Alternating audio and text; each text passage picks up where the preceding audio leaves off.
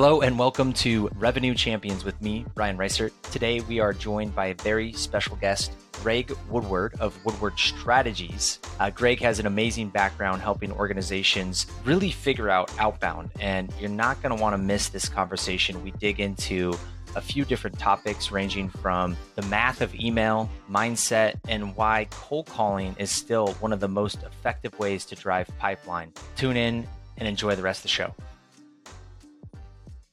Welcome, everybody, to another episode of Revenue Champions with me, Ryan Reisert, and we've got a special guest here, Greg Woodward, and we are going to talk about what we always talk about, current state of outbound and maybe some of the immediate future state, some of the things he's seen in his practice. And Greg, you want to introduce yourself to the audience here? Yeah, thanks, Ryan. Thanks for having me on. So just sort of a quick background, Woodward Strategies is my firm based in Washington, D.C., focused on helping B2B tech companies ramp and scale outbound sales teams. Also, it's evolved into inbound as well, because there's some similarities there, and also a little bit into with individuals, B2C, but 99% of my business is with venture-backed tech companies. So you know what's going on in the current state, working with these VC-funded outbound teams, inbound coming in. But before we get into that, let's take a little bit of a journey. You know, how did you get into to doing this work? I know we share some commonalities as we've learned from each other over the last couple of months. But tell us a little bit more about how you got started in sales and marketing, telemarketing, these types of things. It's my understanding we both share that common background of doing a little bit of telemarketing in high school, right? That's right. That's where we ripped the Band-Aid off. I enjoyed chatting with you about your background. There's a lot of parallels there. I guess the biggest difference is I was a terrible student in high school, like a really bad one. And it wasn't because I wasn't trying. It was just, I guess I had ADD or something. And the other part of it, which I didn't really understand until later in my 20s, was I've always had this aversity to doing what other people do, right? I always wanted to do something different. So I guess I'm sort of a contrarian in that sense. And I mention that because it sort of led me down a path that wasn't conventional, but it was entrepreneurial. So I guess if you go back 15 to 18 years, I started a company in my early 20s, ran it for 5 years. We raised money. So it was a venture-backed company. And it was really hard to get in front of our prospects, right? Because my co-founder and I were a couple of kids, didn't know anything at all about business. And, it took like 2 years really to kind of get an initial customer in that business. And certainly we had to do that before we raised any kind of meaningful money. And that's kind of where this was born.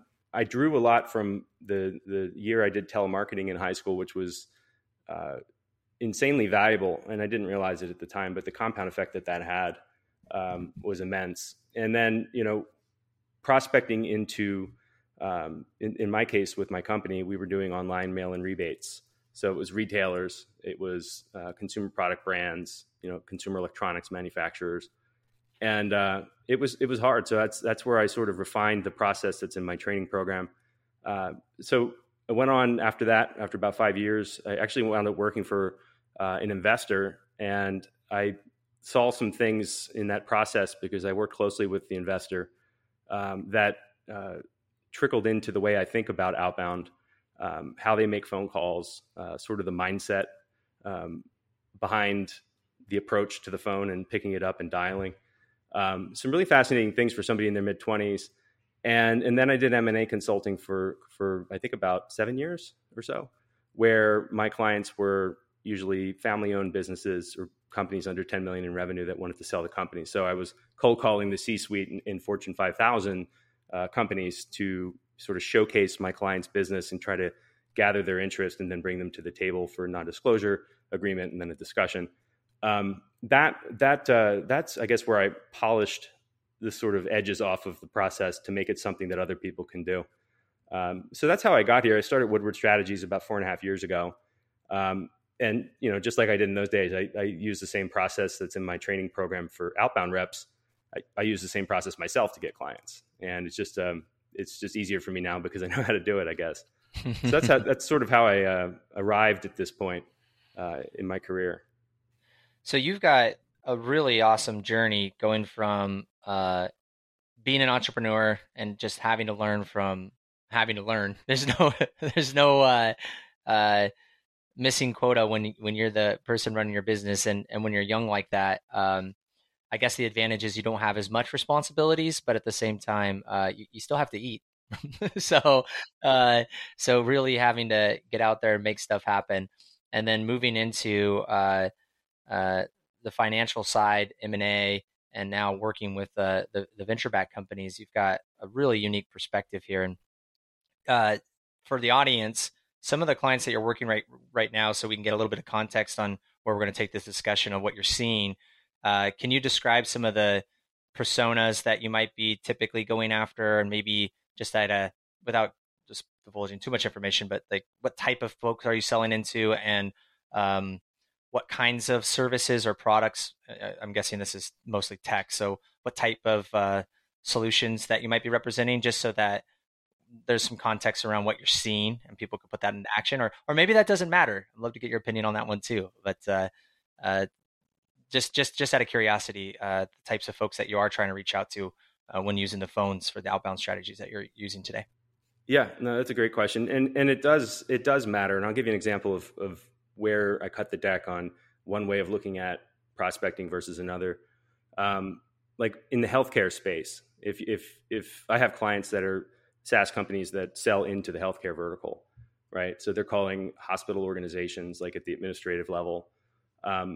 The security filters are different, so email has to be done differently. As an example, right?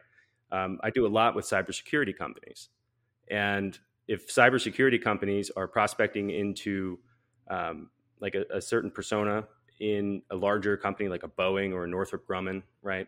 The security filters are a completely different animal than they are in anywhere else, right? So the way that we write copy is a little bit different. We use less trigger words. The way that we warm up emails is a little bit different as well. So it does matter. Most of my clients are SaaS companies, and they sell into B2B verticals, healthcare. Some of them sell into like IT across pretty much any other SaaS company other than theirs. So I do a lot across verticals. I actually more recently started to get clients that have HR software. So it's SaaS again, right? But the personas are different. So their personas are usually going to be HR directors. And then, I've had other clients that prospect into that vertical. And I find that that's pretty consistent. So, the one that is, well, quite frankly, I mean, the persona that we get the most traction with right now, if I looked at the last like 3 months across all of my clients, I would say that it's typically going to be groups of people that don't get hammered as much as like we do. Sales leaders are my persona for Woodward Strategies, and they get hammered. So I have to be a call first approach with them just because they get hammered with 100 emails a day. I have my biggest client. They're, for the most part, their ideal personas are going to be like VP and above, engineering and development engineers and embedded system engineers. We get a lot of traction there, and my hypothesis is because they're not seeing 10 to 12 emails from their competitor coming in at the same time, just because I think the volume to outbound for those personas is a little bit less. That's a hypothesis, but I do see the approach being a little bit different. Overall, though, regardless of what the filters look like, regardless of, any kind of barriers to getting a cold message across or even a cold call across, the reality of it is you have to look different than everything else. You know that. You have to look different than everything else. And sometimes that is taking I'll use email as an example, but this applies also to cold calling for sure. Taking an email, right, and looking at it. And if you would subconsciously, without really even reading more than 3 words, if you would subconsciously conclude that this looks like everything else, you're not going to consciously notice it, right? So one of the techniques that we use is we get the message right, and we achieve, psychology throughout the message in the beginning, in the middle, and at the end. But then we look at the words, and if something feels a little too buttoned up, without being grammatically incorrect, we'll change things around to make it a little bit busted. And the reason why that is because when you read that, your brain has to think about it differently because it's not rolling off your tongue the same way, and it gets the prospect to be more present with the message. You don't want to do that all over the message, but one or two places it actually does move the needle in the data. And in my training program, I track all the data with all the emails so I can actually see this after we apply something, we A/B test, and we see the data. So that's I think that's an interesting call out. Certainly a lot of platforms out there will provide email templates, right? Mm-hmm. Don't use those if you're interested in getting results because everybody else is using those. Wait, don't look up the top 15 email sequences that convert and just plug those in. That's not a good idea. No. I'm actually really curious about this because we're shifting into kind of what you're seeing, and thank you for giving us some background because you obviously have a range of different clients across some of the more challenging verticals, or maybe some of them that have a reputation for being a little. I mean, I would expect, my hypothesis on the engineering side is that most people say, oh, they're engineers and it's cybersecurity, so you can't email them. So let's go to phone because we can't use email. This is like this. And now you're seeing that, well, actually email's working pretty well over. That's an interesting learning. My hypothesis might be that. I don't know. I that's really curious, but thanks for the background there. Now we're thinking about what you're seeing right now. And one of your first things that you're seeing right now is you got to not look like everybody else. And from an email perspective, almost having those pattern interrupts in your copy. And I love that. What other things are you seeing right now, current state of outbound that seem to be working, and or in this other flip of it is like what's not working, and what are some alternatives that might be a little bit better option, right? If I'm doing outbound today, I'm always interested in tips, right? How do I get better? What are you seeing that moves the needle in today's market? Yeah, so let me sort of take a piece of that question first because it's something that is very current. A lot of companies right now that have established, systems in place and they've been prospecting with email, for instance. I'm going to talk about email first. They're having problems now for some reason this year more than they have in the past with maintaining their sender score, their domain reputation. In 2019. The filters got more aggressive. That was sort of the intro to the promotions tab, which found its way from Gmail to pretty much every other inbox. And there's things like Gated, and there's other things like that people can opt into to basically block cold emails. So the difference between an email that is crap and it's not getting, like, let's just look at open rate first, right? And reply rate and then desired outcomes. But open rate, if it's a cold email and the list is a pure cold list, they've never opened an email from you in the past. There's been no engagement. They have no idea who you are. The target really should be a 30% or more open rate. If you're not achieving that, then you're going to hurt your score if you continue to scale. Okay, so that's the target I use. Now, clearly, if you sprinkle in some warm leads or even just leads that opened, your last campaign, they sort of habitually open emails, you're going to bring that up dramatically. So when we test something, we don't want to mix that in because it'll skew our data. What I see though is one second. I don't want you to forget about this, but this is a really interesting topic. Hopefully, I want to double click on that a little bit because it's really interesting. So cold benchmark 30%. That's what you want to see. Otherwise, you're going to be in trouble. So we'll get into what you might do about it in a second. But 30% is the benchmark. But you just said something that's really fascinating because I preach a variation of this on the phone, right? If they pick up, they pick up again. What you're saying is if they respond, they respond again, or if they open again. You're seeing that. And a great little tactic here might be if you're looking to help improve your score or just get better results, to sprinkle in some older data that where they've had this propensity to open in the past or respond in the past. Is that right? That's exactly right, and it's important to do that, especially if you're kind of rewarming your inbox, like your sender ability. What it looks like is this: you've got a company with a sales team that's been using like an Outreach IO or the equivalent, and they've been sending 500 to 1,000 emails a day across the team, and they've been doing that for 2 years. Okay. If they work with me, then the data is something that we track even when things are going well. So, I look for that 30% plus if it's a total cold list. I mean, if it's all leads that have opened in the past, you're going to get, with the same email that gets 30%, you're going to get like a 70% open rate. To give you an example, it's insane. Well, yeah. It's like phone ready leads. Yeah, it's email ready leads. That's what it is. Email ready leads. Yeah, that's right. That's awesome. ERL.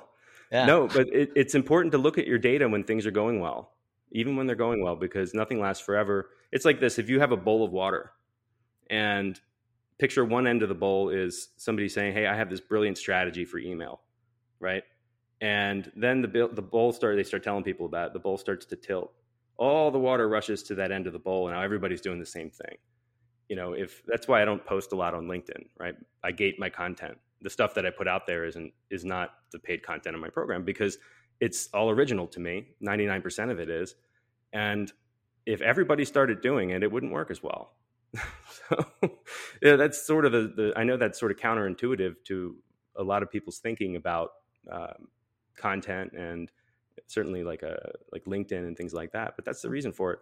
Well, it makes sense in the email side specifically because it's so easy to just rip and run with it, and then you see a good strategy go bad like that. My perspective on the phone piece is not enough people do it, and we're gonna get in this mindset stuff. Not enough people do it anyway, so if I can give them some resources that will help them be more successful, then hopefully it motivates them to do more of it. So, but if I was doing text-based recommendations, playbooks, and things like that, there's no way I would want to give that away without some sort of price of entry, because it would just get murdered, So it makes a ton of sense that you keep some of that to yourself. But this idea of sprinkling in data, obviously, I believe in that on the phone side, and it makes sense that it works in these other channels as well. And it's genius because now you're helping improve that sender rating, but also likely helping get to what we're looking for. Desired outcome is, in this case, probably a positive response, right? So a little bit more familiarity. Do you see any trends on that open all the way down to responses? I mean, obviously those who respond tend to respond again as well, I'd imagine. Yeah. So, the people that have responded in the past, now that becomes, from an outbound standpoint, that becomes a warm lead, right? There's been a back and forth at some point. They tend to be more responsive, but they're also, if you're doing it correctly, anyone that's in that category should not be getting sequenced. They should be getting, a direct custom message, because you have the familiarity of that prior interaction, and you can use that to really humanize whatever it is you want to talk about. Something about that person. But in terms of benchmarks, the open rate for cold email on a pure cold list is universal. I mean, I do this in 13 countries, and I use that same metric across the board. That's universal. 30%. 30% plus, right? Anything above that's progress. Because what makes us open in a cold email is the same for all. It's a subconscious thing, right? That's why when you open up your inbox, fascinating. You don't have to look at each one of the emails to know which one. You just somehow consciously only see the ones that are relevant to you, or the ones that are from people you know.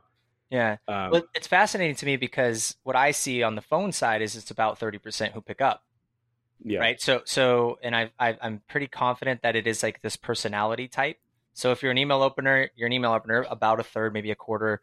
If you look at personality types, kind of blends over. So it's fascinating to hear that, because I see between 20 and 40%, but it's right in that 30% range. That's super fascinating. I'm sorry, I just geek out with you all day on some of this. Yeah, I can geek all day here too about data, and it's probably going to go down a rabbit hole. So stop me if I'm going too far with it. But the part that ranges based on the company. So when I go into a company, I usually what I'll do in the beginning is I'll look at the emails they're using. Mm-hmm. I start with email. 70% of what I do is call training, but I start with email. Mm-hmm. And there's a reason for that, which we can get into if you want, but I don't think there's absolutely no. Well, I'm curious, just like a very high level. Curious why 30% is email, 70% phone, but you start with email. We start with email because it's the cleanest place to get a read. So the way that my whole approach works is that we take your ideal persona list and we put it into buckets, and we write persona specific messaging, and we only start with the cold email, the cold list, because there's less variables in the data. And what we're really doing is we're testing with 130 to 150 people at a time, making one little iteration to the message based on what the data is telling us to do. Is a reply rate too low, but the open rate's fine, for an example. And what we're really trying to do here is we're trying to communicate with them in a way that aligns with the psychology of how our brain produces questions. These lingering questions, they form. We're trying to get ahead of that. So there's a sequence approach that we use, which is in my program. But the other thing is we're trying to sound like they think, right? So we want to articulate what we do through the lens of how they look at the world. I'll give you an example that's unrelated. If you like cars and I like cars, right? And there's this car that maybe I just got this car and I want it to resonate with you, but I know that you like the engine in the car. So when you look at a car, you're looking at through the lens of what kind of an engine does it have? Maybe I like the aesthetics of the car, the wheels, right? If I want to resonate with you, I'm going to describe the same car, but I'm going to do it through the lens of what the engine is in it, right? Versus maybe the prior year's model. And that's the same sort of idea. For Woodward Strategies, CROs and VPs of sales, I consider one persona because they're both forecasting focused, right? Directors and managers, I don't consider a persona, so I don't approach them. But if I did, they would be a different group because they're not forecasting focused. They're more focused on quarterly numbers and sort of team quota, right? So they all agree the same thing's important, the CRO and the manager or director, but I need to articulate my message to them using slightly different words. And it's amazing what it does in the data when you hit the note. So what we do in the beginning is we hit the note. And the reason why we do that first is because it validates with data how we articulate our value to this particular persona. Yep. So when we get on the phone with them, we know exactly what to say. Yeah. So we build, call, voicemail, email kits all around one core tested message for one persona group. So that's why the program works. I love this. We take a different approach. I go phone first because of the phone ready and I get similar data. But so 30% is the benchmark on opens. And then, so if it's 30 or better, that's okay. What are you seeing as the benchmark where your responses are? Yeah. Like average versus note. I'm curious, like when sure, you know sure. you get it. This is the part that ranges. And the reason why it ranges, I think, has to do with just with the sort of space they're in. For instance, I have clients that are in the payment space. Their reply rates are, like a 6% reply rate for them is really good, right? Okay. I have clients in cybersecurity where that's a failed message and we stop sending it immediately. Okay. Right? So the ranges are this: 30% plus for cold lists on opens all the time. Then we track two metrics for reply rates. The first one is replies to opens, because if there's a deliverability problem, we want to measure the reply rate based on eyes on the message. But then also replies to sends, replies to number of sends. So the replies to opens is the part that varies. Pretty much anywhere from 12 to 25% is the range that I work with. Depending on the company, I have clients where 15% plus is progress. I have clients where 12% is great. Yep. That's the part that I get the benchmark on. I sort of set a watermark in the beginning so I know what looks like progress. And then replies to sends is anywhere from 3 to 9%. 3 to 9%.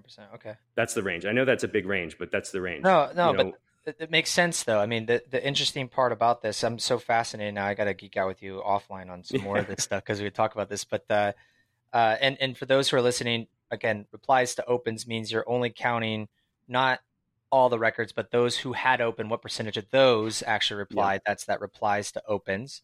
Mm-hmm. And then replies to sends is the total. So 3 to 9 and 12 to 25. So you're, and then desired outcomes. That's the most important part. Yeah. And then what's your, and I'm guessing there's two metrics there too, right?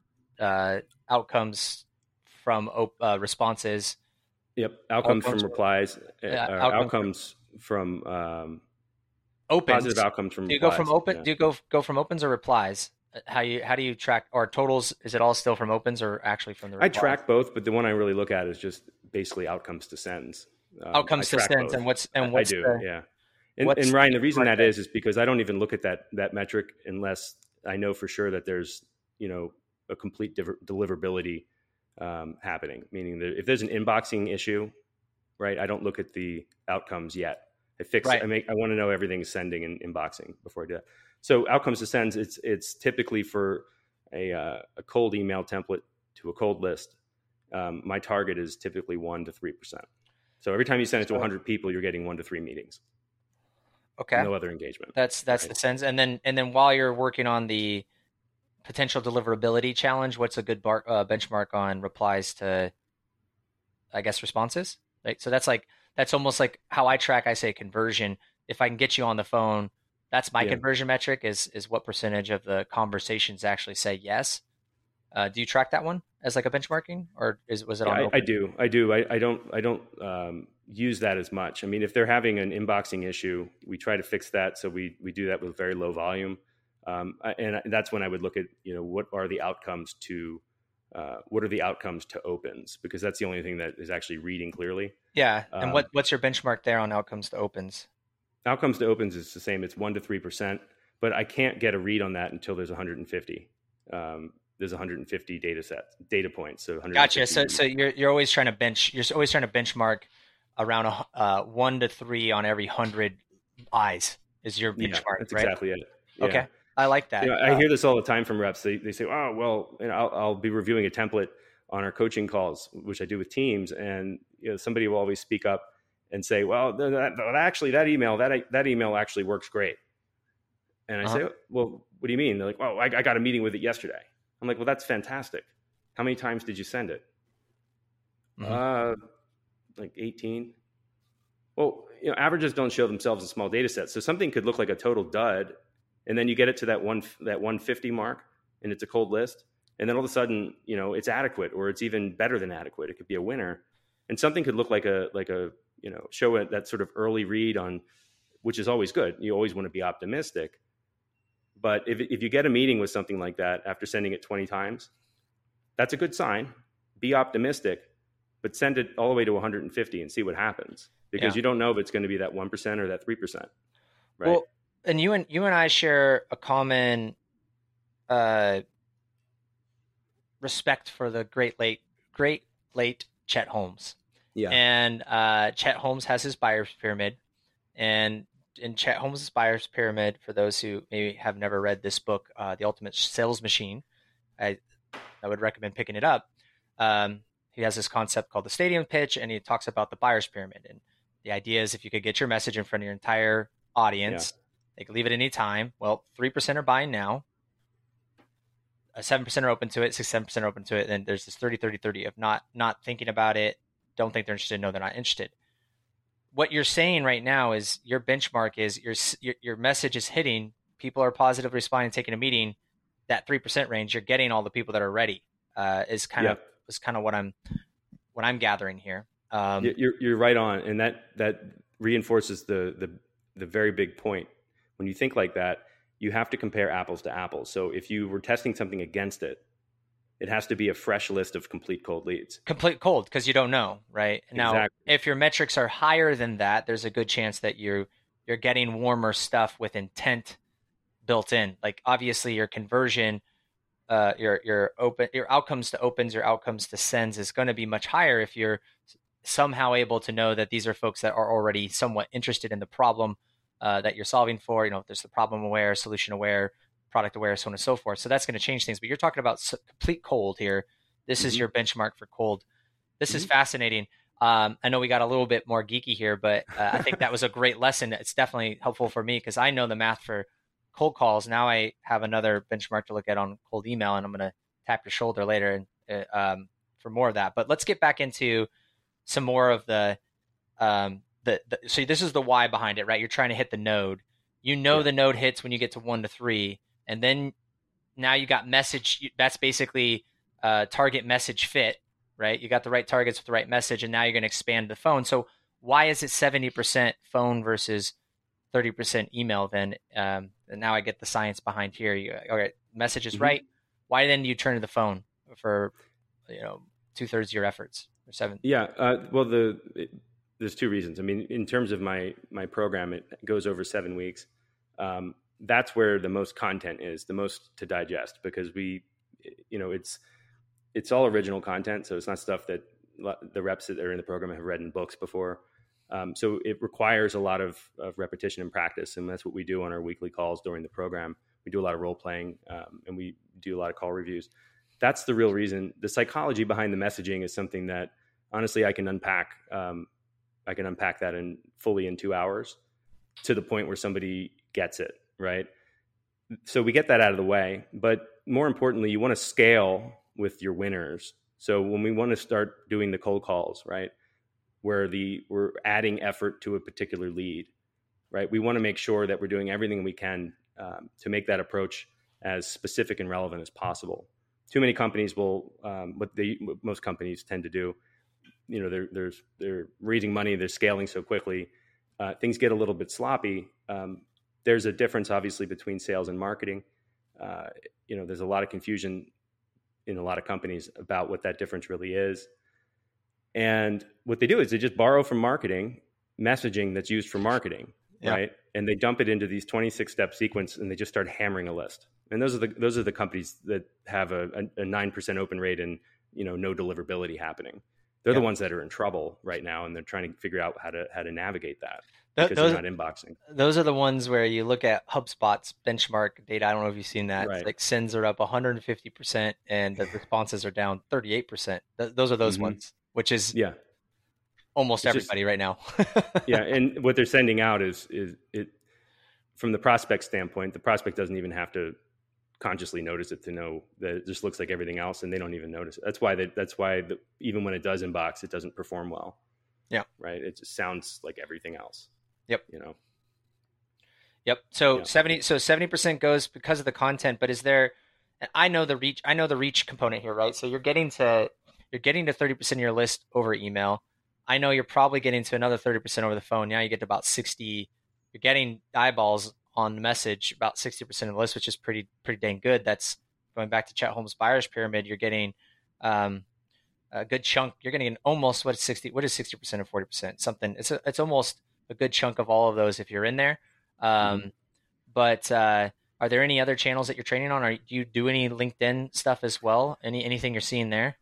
I do, just because I get asked about it a lot by clients at a high level. And I want to get back to cold calling real quick and make a point. But at a high level, anything with LinkedIn, or sometimes even people are doing texting, obviously the message has to be much shorter. The way that we do that is we validate how to articulate something with email first, and then we shorten it from what's been proven and tested. That's how we do it. But back to calling, you probably remember this. I think everybody remembers this. Go back to 2010. It doesn't sound like it's that long ago. Or even like 2008, right? Yeah. The SDR motion didn't really exist then like it does now. People weren't hiding behind email. Social media didn't exist. They weren't hiding behind email. They weren't. So more cold calls were happening. Everything was call first. That was the only, you want to prospect, that's how you do it. Yep. Right? It's either that or direct mail, and direct mail doesn't work as well. So everybody was doing it. Then the sort of SDR function became mainstream. Predictable revenue. What is it? Like exactly. 2010, 2011 is when the book came out. Social kind of came into that, and then LinkedIn got way more popular by then. Yep. Yep. Most sales teams are not cold calling. I know. Right? Oh yeah. They're not cold calling, and so the opportunity for cold calling now is like tenfold what it was in 2010, because there's less noise there. Just like when email first became sort of the channel, people were able to get more traction than they can now because there's too much noise. So the reason why we shift to cold calling is because the ROI on that is so much higher than email. And you can get ROI from email if you combine it with cold calling and do it correctly, and combine it with voicemail and do it correctly. So there's a sequence we train on to do that. And, I have clients that they're generating like hundreds of millions of dollars a year in SAL dollar volume with small teams of reps. Using tested messaging in these call, voicemail, email sequences. Can you define that for a sec? I can't let you get away with that. Hundreds of millions with small teams. What's defined as a small 9 reps, team? 211 million. Wow. Yeah. Holy geez. So SALs, that means like 2 or 3 meetings happen. There's, bona fide interest, there's budget, and pricing's been discussed. You're saying hundreds of millions of pipeline, or hundreds of millions of deals. Hundreds of millions of dollar volume pipelines, so sales accepted leads. Yeah. And the conversion rate on that, I can't tell you on the podcast, but it's healthy. Yeah, I would imagine if it's in the right range. That's still Tens of millions. That's tens of millions in Mhm. actual deals. That's Yeah. that's incredible with nine reps. 9 reps. Okay. Where do I sign up for Woodward Strategies? No, Like but like this is this is amazing. let's riff on this, Ryan. If you removed cold calling and doing it correctly from that whole equation, the example I just gave you, Yeah. that hundreds of millions of dollars in SAL dollar volume would be maybe 10 million, maybe 20 million, right? The cold call allows you to humanize the approach. And here's the other thing, depending on who your personas are, like for instance, my personas are sales leaders like VPs and chief revenue officers. Yep. The interesting thing about my persona is they're incredibly impatient, right? But they're also very empathetic. It's weird. It's sort of a sales leaders are that way, right? Yeah. When you approach them correctly, you like all the time, when you approach them correctly, they will tell you that. Mm-hmm. They will stop. You'll hear them go, I really liked how you said that. You know, like, why did you tell me you were a consultant? Well, because I am. They're like, no, that totally disarmed me. I'd like my team to do something like that. They tell you what they liked. It's sort of because they appreciate it. Now, so they appreciate it because that's sort of the craft and the way they think. But if you go to a different persona, like an IT persona, right, where they don't think that way, when they get a well-placed cold call, what moves the needle for them is it doesn't sound like everything else, right? It has courtesy in it. It has clarity in it. It doesn't sound one directional. It doesn't sound like marketing, right? And the biggest thing is the rep knows something about them. They know something about them. So if I cold called you and you don't know me, right? Let's say you're a chief revenue officer and you have multiple teams of sales development reps. And let's say your company, let's just use Cognizant, right? If I cold called you, you pick up the phone and I start talking at you and you ask me, hey, Greg, by the way, do you know what my company does? Most reps don't know how to answer that question because they don't know, unless it's, Facebook. They don't know, and you'll hear them go to the website. I always ask that question when I get a cold call. That's sloppy.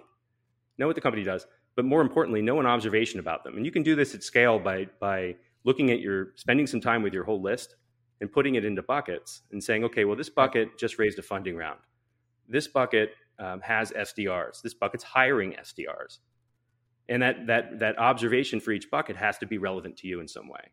Right. So in the beginning of the call, I can immediately give you context to make the whole thing make sense. So you're not spinning around on overdrive trying to figure out what this is and how it's relevant to you. Right. When you do that with somebody who doesn't have a sales background, it makes them feel a certain way. And subconsciously, the threat flag isn't waving. So consciously, they kind of like you. And that's why it's so effective. Next time you get a cold call, take it, listen to it, and pay real close attention to how you feel 4 seconds in, 10 seconds in, and what it was that made you do whatever you did at the end. Give them a meeting, don't give them a meeting. And write it down. It's fascinating because the way that our brains work it's all the same. It doesn't matter what language you speak. Right. It's all the same. And it's really, really kind of cool. So when you approach somebody correctly with a cold call, which is why we spend 70% of the time on that, it moves the needle. You can take a list of 20 people and get meetings with 15 of them. Well, you're talking about, well, let's talk about that. You just said that you spend 70% teaching it, but before that, you said that if you eliminated the phone, that 200 million would be something like 10 million. So that's like 95% of the pipeline is actually coming from the phone being a part of the process, which is really interesting. And I'm curious if that's how you hear it, because I have this conversation often with a lot of folks who are very email centric. It's like, hey, that's great. Email's working for you. But when you've really optimized outbound, your split should be something like 90-10, 80-20 coming from phone, right? If you're crushing it on email and you're hitting your number and your 70% is coming from email, well, look at all that extra opportunity that you would be really crushing it, especially with what you started this whole conversation at, was like, you've nailed the node. If email's working, just imagine how well things would go if you could add phone to the mix. And that right now is really difficult for a lot of folks to wrap their mind around. And this transitions into the last thing we should chat about here so we don't run out of time, but mindset. Why is it that folks are not they're so adverse to the phone. Is it a fear of calling? Is it a lack of understanding how to call? I mean, I get lots of excuses. I'm just curious to hear your thoughts on this. And maybe I don't want to stack too much, but I love it when you just go because I'm learning so much here. And maybe what do you see when you start, and then how do you see that transition after they've kind of gone through your program, right? Do you see that shift or not? Oh yeah. So the entire week 3 of my 7-week program is only focused on mindset, and we go deep. It's the part that I get the most feedback on long term from teams as well. But let's riff on this because this is really important. Nobody with a pulse is comfortable making a cold call. They're not. Okay, that includes you and me. It's just a case of how comfortable are you. You and I are able to do it, and we're able to get into a flow with it because we know that it's, once you rip the Band-Aid off and you start the first call, the second call gets easier, the third call is easier, the fourth one, it's like, why don't I just do this all day? It's so easy. Once you're in the cockpit, which is a term you use, you're in the cockpit. Yep. So if you're, a 27-year-old SDR, right, you might talk a big game about making cold calls, but at the end of the day, you're staring at the phone, and that first call is one where you're fidgeting and you're doing these little micro actions to procrastinate, right? And the reason why you're doing that is because you're afraid. And then these thoughts go through your mind. So this is where people start to get in their own way. What happens if they ask me this? I'm not going to know the answer. So I should do some research now to figure out, just in case that happens. What happens if they ask me this? How do I respond if this happens? Here's the reality of it. I hate using this example, so if it's inappropriate, just take it out. If you get into a fist fight with someone, do you think about what you're going to do after the next hit? Or do you just respond to it instinctively? No, it's a perfect example, right? Mike Tyson, right. I say this often, right? Everyone has a plan to get punched in the mouth, and that's Mike Tyson's quote, right? So it's exactly the same thing, and I use that often with the folks that are that way. Hold on a second. Right. I just have to make sure I'm good. I'm like, hey, why don't we just click dial and let's see what happens? Exactly. Break the ice.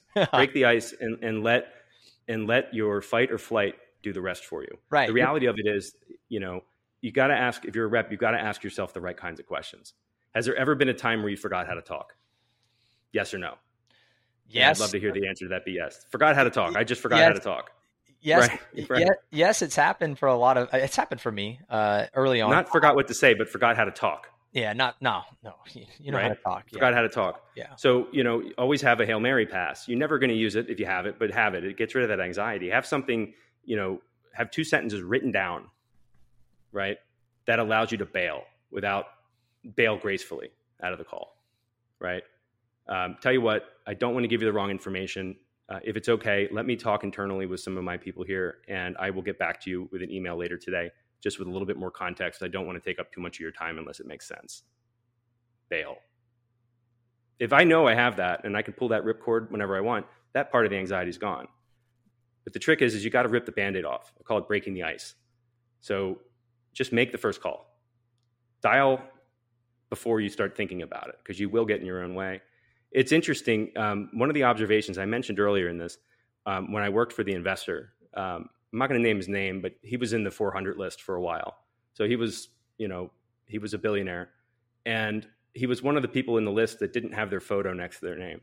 And, if you Googled him, it'd be hard to find things. Very, very private person. So people knew what he did, knew the business, but most people didn't know his name. One time, I was sitting in his office with him because I was working closely with this person, sort of a mentor. Also, I think I was 26, and he got excited about this idea.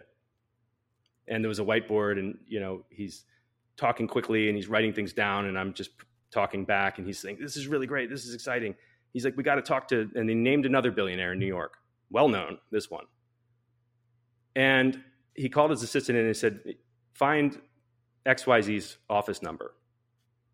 And 5-6 minutes later, assistant comes in with the number, puts it on his desk, and he's going off about the whiteboard.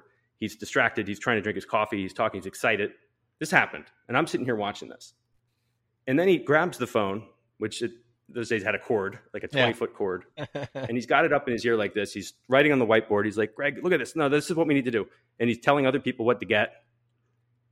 And then he dials a number and he's still moving around. He's still looking at the whiteboard. And I remember this in slow motion. Okay. In slow motion. The phone cord's pulling papers off his desk. It's chaos. He's writing on the whiteboard. The phone, I can hear it ringing. And I'm thinking to myself, oh shit. This guy is calling somebody. He's going to get their assistant, obviously. And they're going to have no idea who he is. This guy is not basically used to having his ego bruised like that. Yeah. So I'm like, watching this. And then I heard the assistant pick up. And the way he spoke, very courteous, polite, but he said with a few words, just with his tonality, it's appropriate for you to put me through. And with no hesitation at all, the assistant put him right through. I'll never forget that moment, because at that moment I realized that there's something different here, right? I was certain that this person that he was calling had no idea who this person was. And certainly the assistant didn't, right? He said his name, but there was no familiarity there. It was the way and the mindset making the call, which conveyed in the tonality 90% of our communication. I don't know if it's exactly 90, but you get my point, is how we use the words as opposed to the words we're using. So mindset is important, right? And how do you bottle parts of that to use it if you have like an SDR team? Well, there's different things. People tend not to do what they can't visualize themselves doing, right? So you have to get your reps and your team to a place where they're doing this not just in a role play session, but you're making sure that they're ripping the Band-Aid off and making calls. And then you're sharing those calls with the team, the recordings, if you can do that. That's important. But the other thing is you got to get their belief system aligned with what the objectives are. If we have a minute, I'll tell you a story that I like to tell. It's true. It's just an amazing story. I think it was my second or third client when I started this business. They had just raised Series B, and they were hiring. So I think at that point they had like 30 people in the company. So my main point of contact was still the founder and the CEO. And he said, look, we really want to start this program. We have 3 reps right now, and they're relatively new. One of them's been here for 2 months. The others are a month in. Question for you, Greg. And I said, what? He's like, well, the one that's been here for 2 months kind of showed some promise in the first month, but he hasn't had any activity at all. Didn't have any activity at all last quarter, which, the last 2.5 months of the quarter. We're wondering if we should backfill that role and then start everybody together in the program. And I thought about it and I said, look, I get it. Why don't we just get started? And if it doesn't work out with that rep, I'll figure that out with you. And he said, fine. So having that context in the beginning of, before starting the program, I called the rep. I set up a time. I just called him, talked to him a little bit. And what I'm looking for are things I can fix. Low-hanging fruit. Does this person sound mechanical on the phone? Yeah. Right? What does their workflow look like? Do they have adequate product knowledge? And yeah, they did. This person had adequate product knowledge, a lot of enthusiasm and charisma in his voice, which you look for, right? Mm-hmm. And it's the kind of person that the way they would use a script is not to read it. It's sort of the mental exercise to design what the guardrails on the call they're about to make, because they sound better natural, right? Yeah. And this person was totally capable of doing that. So I didn't really know what was going on. So I just flat out asked him. I said, look, what's going on? And he just said, I have no fucking idea. And I said, okay. So we get into the program. Week 3 is where the mindset begins. And there's some really powerful exercises in there. And he calls me on my cell phone before our weekly coaching call with the rest of the company. And he says, hey, Woodward, I want to just let you know before we get on with the group, I did all those mindset modules last week. And I think it really answered some questions for me. So tell you what I'm going to do. I'm going to get 1 meeting every day for the next month. I felt bad. I knew where that enthusiasm was coming from, right? And I thought he was being a bit naive. I mean, over the last 2 months, he didn't have any meetings. Yeah. The quota was 15. That was the target. So I didn't want him to fail. It's something that he was very enthusiastic about. So I tried to break it down a bit. So I started asking questions. I said, well, okay, you want to get 1 meeting every day for the next month. That's 5 meetings a week. And he cuts me off. And he goes, Woodward, there's 7 days in a week. I said, come on, man, you're not going to work on the weekends. He goes, look, I know I'm not going to work on the weekends, but some days I'm going to get more than 1 meeting. So at that point, I was sort of at a loss. I was like, this is going to be a train wreck. He got 44 meetings that month, 44 meetings. And I'm not kidding. And the reason why he did that is because he aligned his subconscious belief system with exercises for mindset that we were doing with the goal and objective. I mean, he was working harder than other people were before this. He started the day with a good attitude, but what was happening is right before he would make progress, he wasn't subconsciously comfortable with that because the subconscious wasn't familiar with doing that yet. That's right. And that's what leads people to self-sabotage. And that's what he was doing. So once we fixed that, it was like taking your thumb out of a funnel and water gushing everywhere. Total traction. That actually happened. And I'm embarrassed to say this, but it's the truth. I didn't believe him. So I called the CEO and asked, and he said, look, I don't know yet what the quality of those meetings is, but it's true. And the only thing we did in that particular case to make that difference is just aligning that subconscious belief system with the goal and objective. And there's a way that you can do that by taking advantage of the feedback loop. Everything happens in a feedback loop, right? So that's where you intervene to sort of hack your belief system. If teams don't do this and reps don't do this, they're kind of their worst enemy, and they could work really hard towards something. But for some reason, they can't actually execute at the level that they want to. They'll make progress, right? Usually. Right. You can spot this, and then I'll shut up, but you can spot this. Anybody that's listening to this, if they have a sales team, you can spot this on your team. Let me tell you how. It's the rep that always misses just one short of the quota, one unit, whether that's a meeting or a $10,000 increment, short of goal every quarter. Not enough to fire them, but you notice it. That's the person that, the reason why that's happening consistently for that person is because the objective, which they're conscious about, right, and pursuing, is not familiar to them subconsciously. That's why. It's true. We have to have a follow-on on that at some point, but with time, we've got to land the plane on that. It's a really powerful, very powerful thought process. I go through. I'm a part of a group and talk about who you be is what you create, and that's what you're talking about here. And I'll tell you what, there's areas of my life that I'm like, man, you're spot on. That's exactly what's happening. I got to go rework some of my mental exercises here. This was an incredible conversation today. We got into a lot of things, a little bit deeper into some of these areas than I was thinking, but I learned a ton. I just took out a masterclass on the math of email from this exercise. And I also, I just really appreciate the way you think about outbound and how, how teams should be thinking about outbound today. We'll have to dive deeper into some of these, maybe some follow-on topics, maybe do another something in the future. But thank you so much for gracing us with your time today on the Revenue Champions podcast. And apologize for butchering strategies. I was just thinking consulting in my head. I know we had talked about you using the consultant introduction before. You've told me that story before, so apologize for the bad intro there. But if folks do want to get a hold of you, learn a little bit more about your programs, how do they reach out and get in touch with you? Yeah, woodwardstrategies.com.